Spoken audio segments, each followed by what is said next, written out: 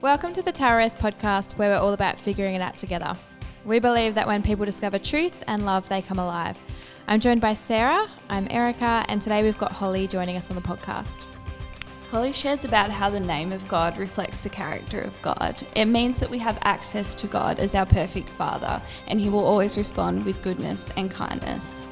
Yeah, I love how Holly models such a practical faith.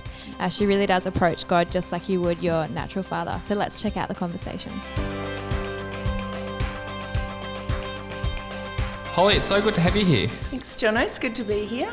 It's always exciting to see your wonderful, smiling, bubbly self. Thank you. One of the awesome things that you get to do is you get to run some self-esteem programs for girls in high school. Do you want to talk a little bit about that? Yeah, sure. So I run Shine, as you guys know, in Riverside High School. And so it is a self-esteem program. So we talk a lot about our self-worth and where that comes from, and that's not determined by what other people say about us or think about us, and likewise it's not determined by what we say or think about ourselves. And so we that's the starting point, and then from there we delve into our potential and how that's limitless. We talk about lots. We talk about choice and emotions and all sorts of really good things. We get to hang out and eat food and I always love seeing how much energy you get when you get to work with young people. Yeah, it is really energising actually. What I find is just that youth are really, really wanting to engage. They're wanting to engage more than what I think some people realise. They just want someone to see them and to know them and to journey with them and love them. Exactly where they are, not telling them how to behave, how to be, how to think, how to feel, just helping them realise the goodness that's inside of them that they may not realise themselves. Sounds like a little bit of wild good there. A lot of wild good there. Oh, you're funny. All right, well, what we're doing here, just a sneaky little segue, we're looking at this invitation that Jesus gave to us about how to pray. So I might just read out the whole chunk, but we're going to focus in on the first line today. But yeah, I'll read it all out just for a bit of context and then open floor. I'd love to hear both of your thoughts. Sure. Jesus invites us to pray like this. He says, "Our Father in heaven, hallowed be your name. Your kingdom come, your will be done, on earth as it is in heaven. Give us today our daily bread. Forgive us our debts as we have also forgiven our debtors. And lead us not into temptation, but deliver us from the evil one." So that first line that Jesus opens with is "Our Father in heaven." What do you guys think? I love this actually, because when Jesus teaches us something, his words are really simple and they're really easy to understand, but when we peel back the layers and we get into it, it's really quite deep. I think our Father in heaven just initially sounds like an address. It's who we're addressing and the place in which they reside, like Sharon O'Neill, care of Tail Race, Riverside.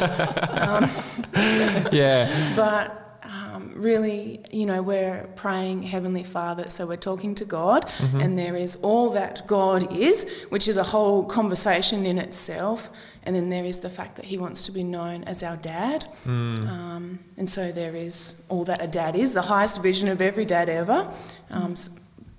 So He's provider and protector and guider and all of that. And then His throne room abides in this mystical place of all joy, all goodness, all love, all the time. And so when we're praying, that's like in the back of our mind. That's who we're addressing. That's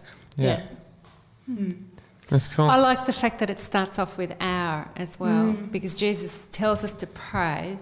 So then when we use the word "our," He's jumping into the prayer with us.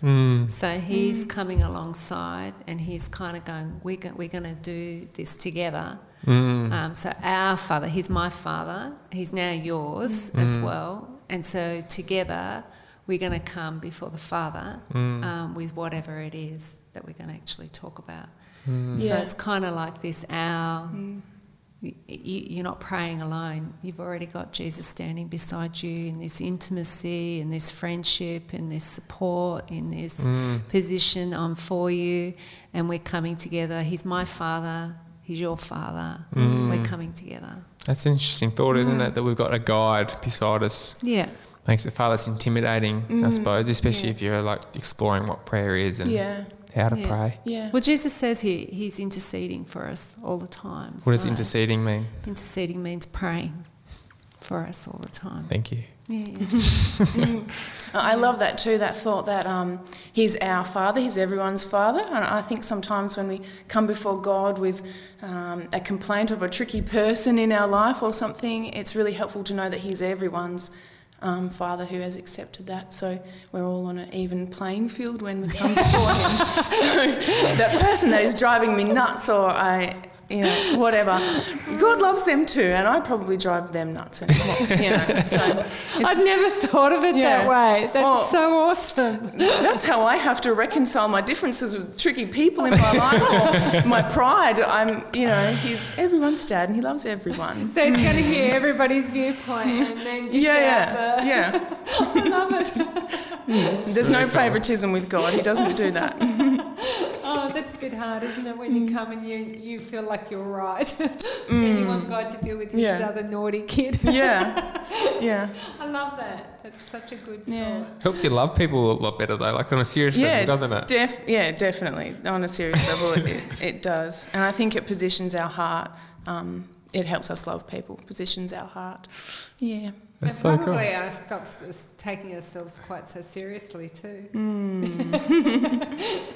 Yeah, it's a real pop of the balloon of the ego, isn't it? Mm-hmm. Yeah. I think too, when I think about our Father in heaven, we come before God with emotional distress or whatever it is. We're coming before God with something, and I think as a father does, he's looking at our emotional distress, and I think he's concerned by the war that is waged on our soul through that. But I think on the flip side, he's unmoved by our circumstances, just in that he's so much bigger than them. And I think what we come with before God doesn't even touch the little end of his pinky. He's so much bigger than it. And I think if he could pick us up and give us a heaven's eye view of, what he sees, the real of our life, he would be saying, look how this fits in and it's okay. So he's compassionate and merciful of what we're going through, but on the other side, he knows where it fits in because he's unmoved because he's so much bigger than it. So do you see that when you pray that our Father who are in heaven, that it kind of is, whilst you're coming probably with a request or we want prayer, something. What actually happens in the process of actually praying that is that you automatically get aligned with his agenda. Yeah. Yeah, so you let go of some of what you are, because all of a sudden when you pray that line, our Father who art in heaven, you're automatically aligning yourself. Okay, well, there's a bigger picture here. 100%. And I'm only seeing one part. Yeah, so we have that in the back of our mind, all that God is and the place that he abides, and that he knows the past, present and the future and how everything works out.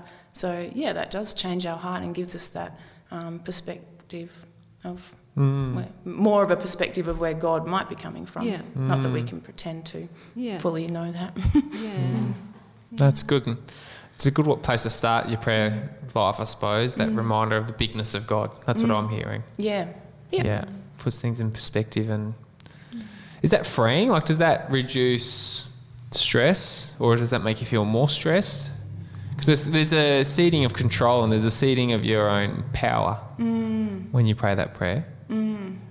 It doesn't cause me any stress I'm really more than happy to relinquish all control to God. And I think when we understand the enormity of who God is and how if we give him control in certain areas of us, it's freeing. We don't have to worry. And I suppose you've got that earlier on, you used the language of dad. Yeah. So I suppose there's that relationship part where you've got that trusting. Yeah. It's almost like a dichotomy. Yeah. Yeah.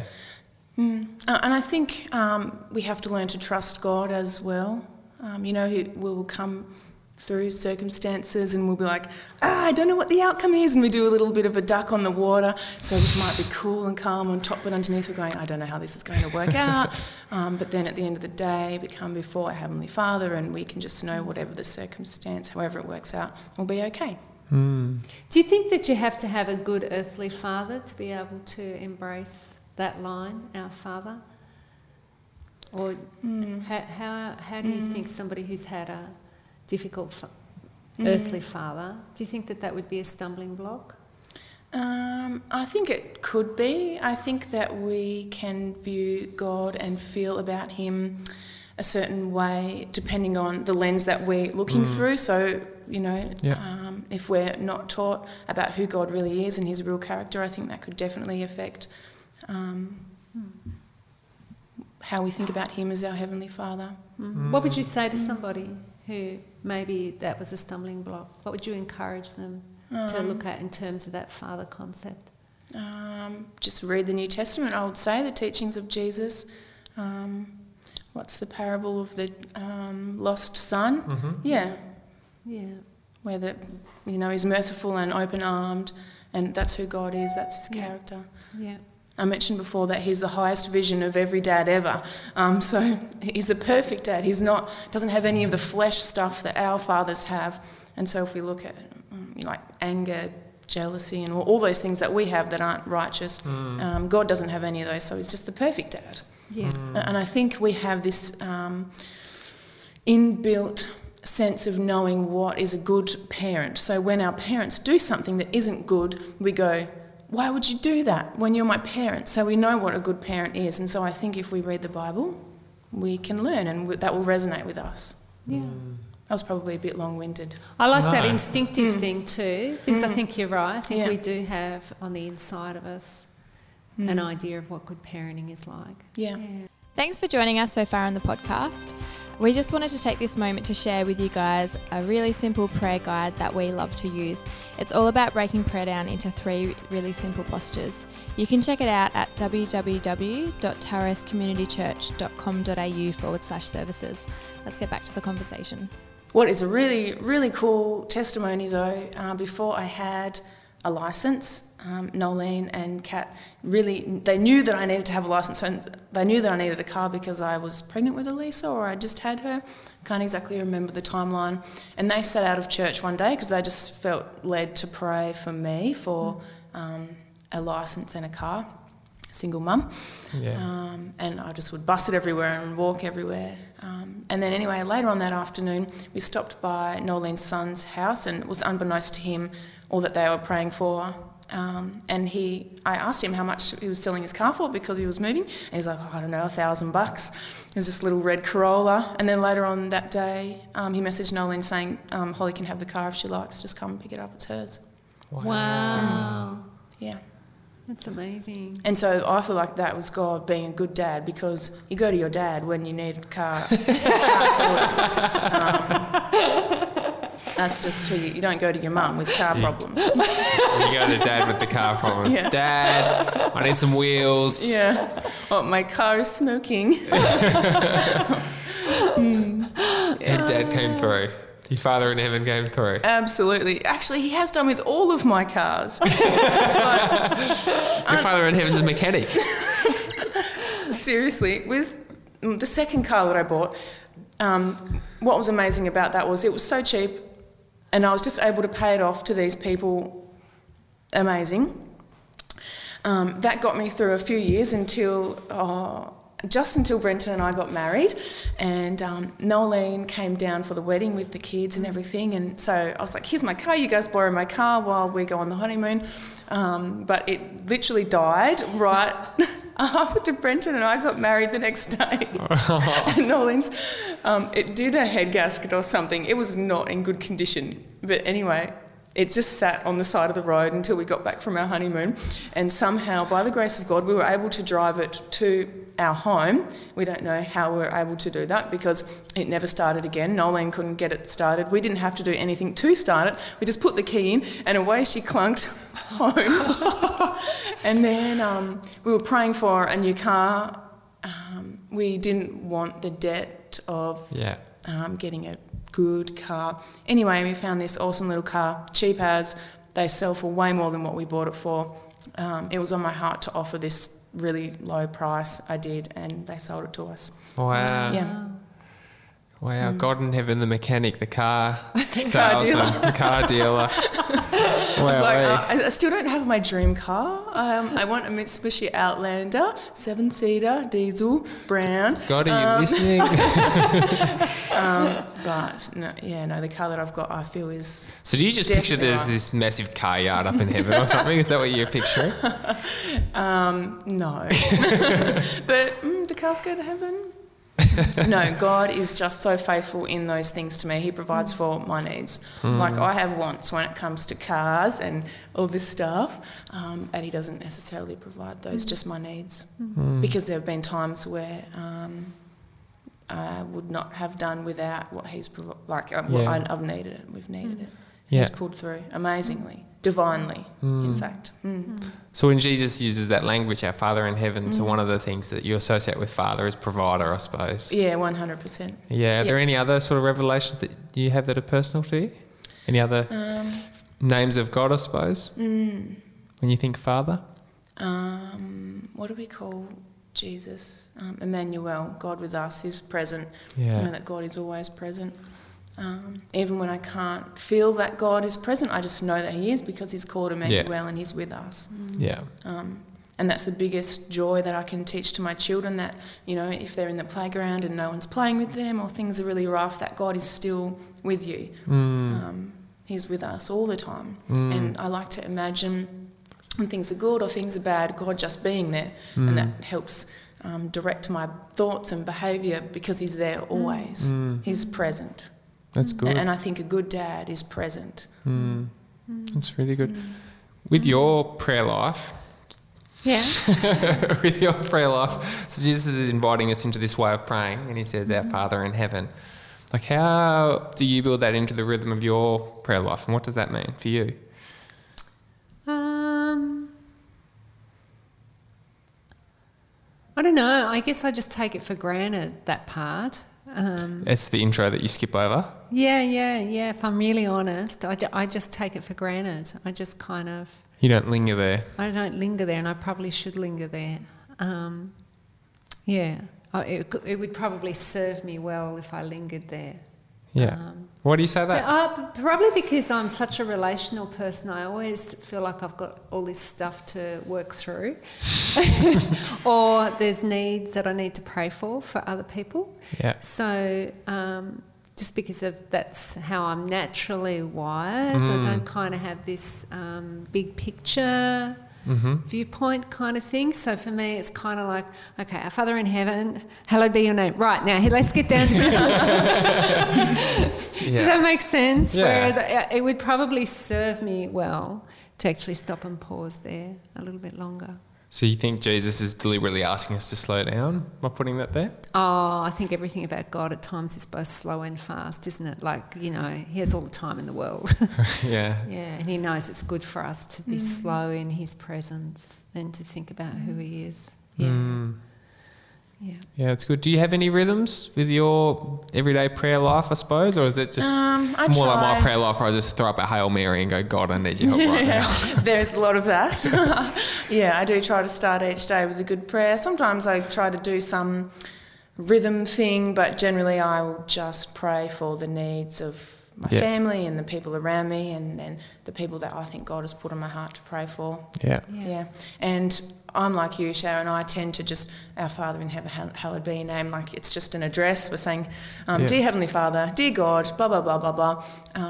But I think with, like all things with God, there's more than one side. It's always a two-edged thing, and we can just do that surface thing, or we can peel back the layers and it can go a bit deeper. I think you're very right. Do you guys have anything else you'd like to share, or otherwise we might start to bring it to a close? I think the only thing I'd like to ask is, with your young people that you work with, how do you think it would change their life if they recognised that God was the Father? It's a great question. Specifically with the group of girls that I have now, there are many stepdads, and there's some fathers that aren't around, and some fathers that have been tragically killed, so that specifically for the girls that I'm working with now would actually be huge. It would be transformational. My children are completely, amazingly lucky and blessed to have a wonderful stepdad that loves them like not humanly possible. I couldn't love someone else's children the way that Brenton loves my girls, and that's uncommon. I see lots of stepdads, and they love the mum and they like the kids, and it's not. You're not being judgmental. No, you're just reflecting what the kids are telling you. It could be better, you know, and that's really common. So yeah, it would change the trajectory of their life, I would say, I think that's why one of the reasons why God does want us to call him Dad is because it changes our life. It changes the dynamic of the relationship with him. Yeah, because he doesn't tell us to come as, you know, like he's not sort of saying, I'm here as your boss, I'm here as your wrong keeper. Like some other gods in other religions, they're a bit scary, aren't they? Yeah, whereas he's actually defining a very familial term, isn't he? Yeah. Very approachable. Yeah. You've said before, Shaz, that dads play a big role in shaping character and giving identity and things like that, and I think that's massive for young people, full stop, but then when you add in more messy situations like absent fathers or like blended families, having a God that is like a dad, he can speak into us character and life and all those things, which is in the Bible. That can definitely change. That's great. That's very good. Well, with that, I think we'll close there. So thank you so much, Holly. It was so good having you here. Thanks for having me. That's all right. Thank you. Thanks for joining us on the podcast today. It's been so lovely to have you. We just encourage you guys to check out our website. We've got some amazing resources on there around how to pray. If you've been impacted by today's podcast, we encourage you to share it with a friend. Why not help them on that journey as well of figuring it out? We'll see you next week.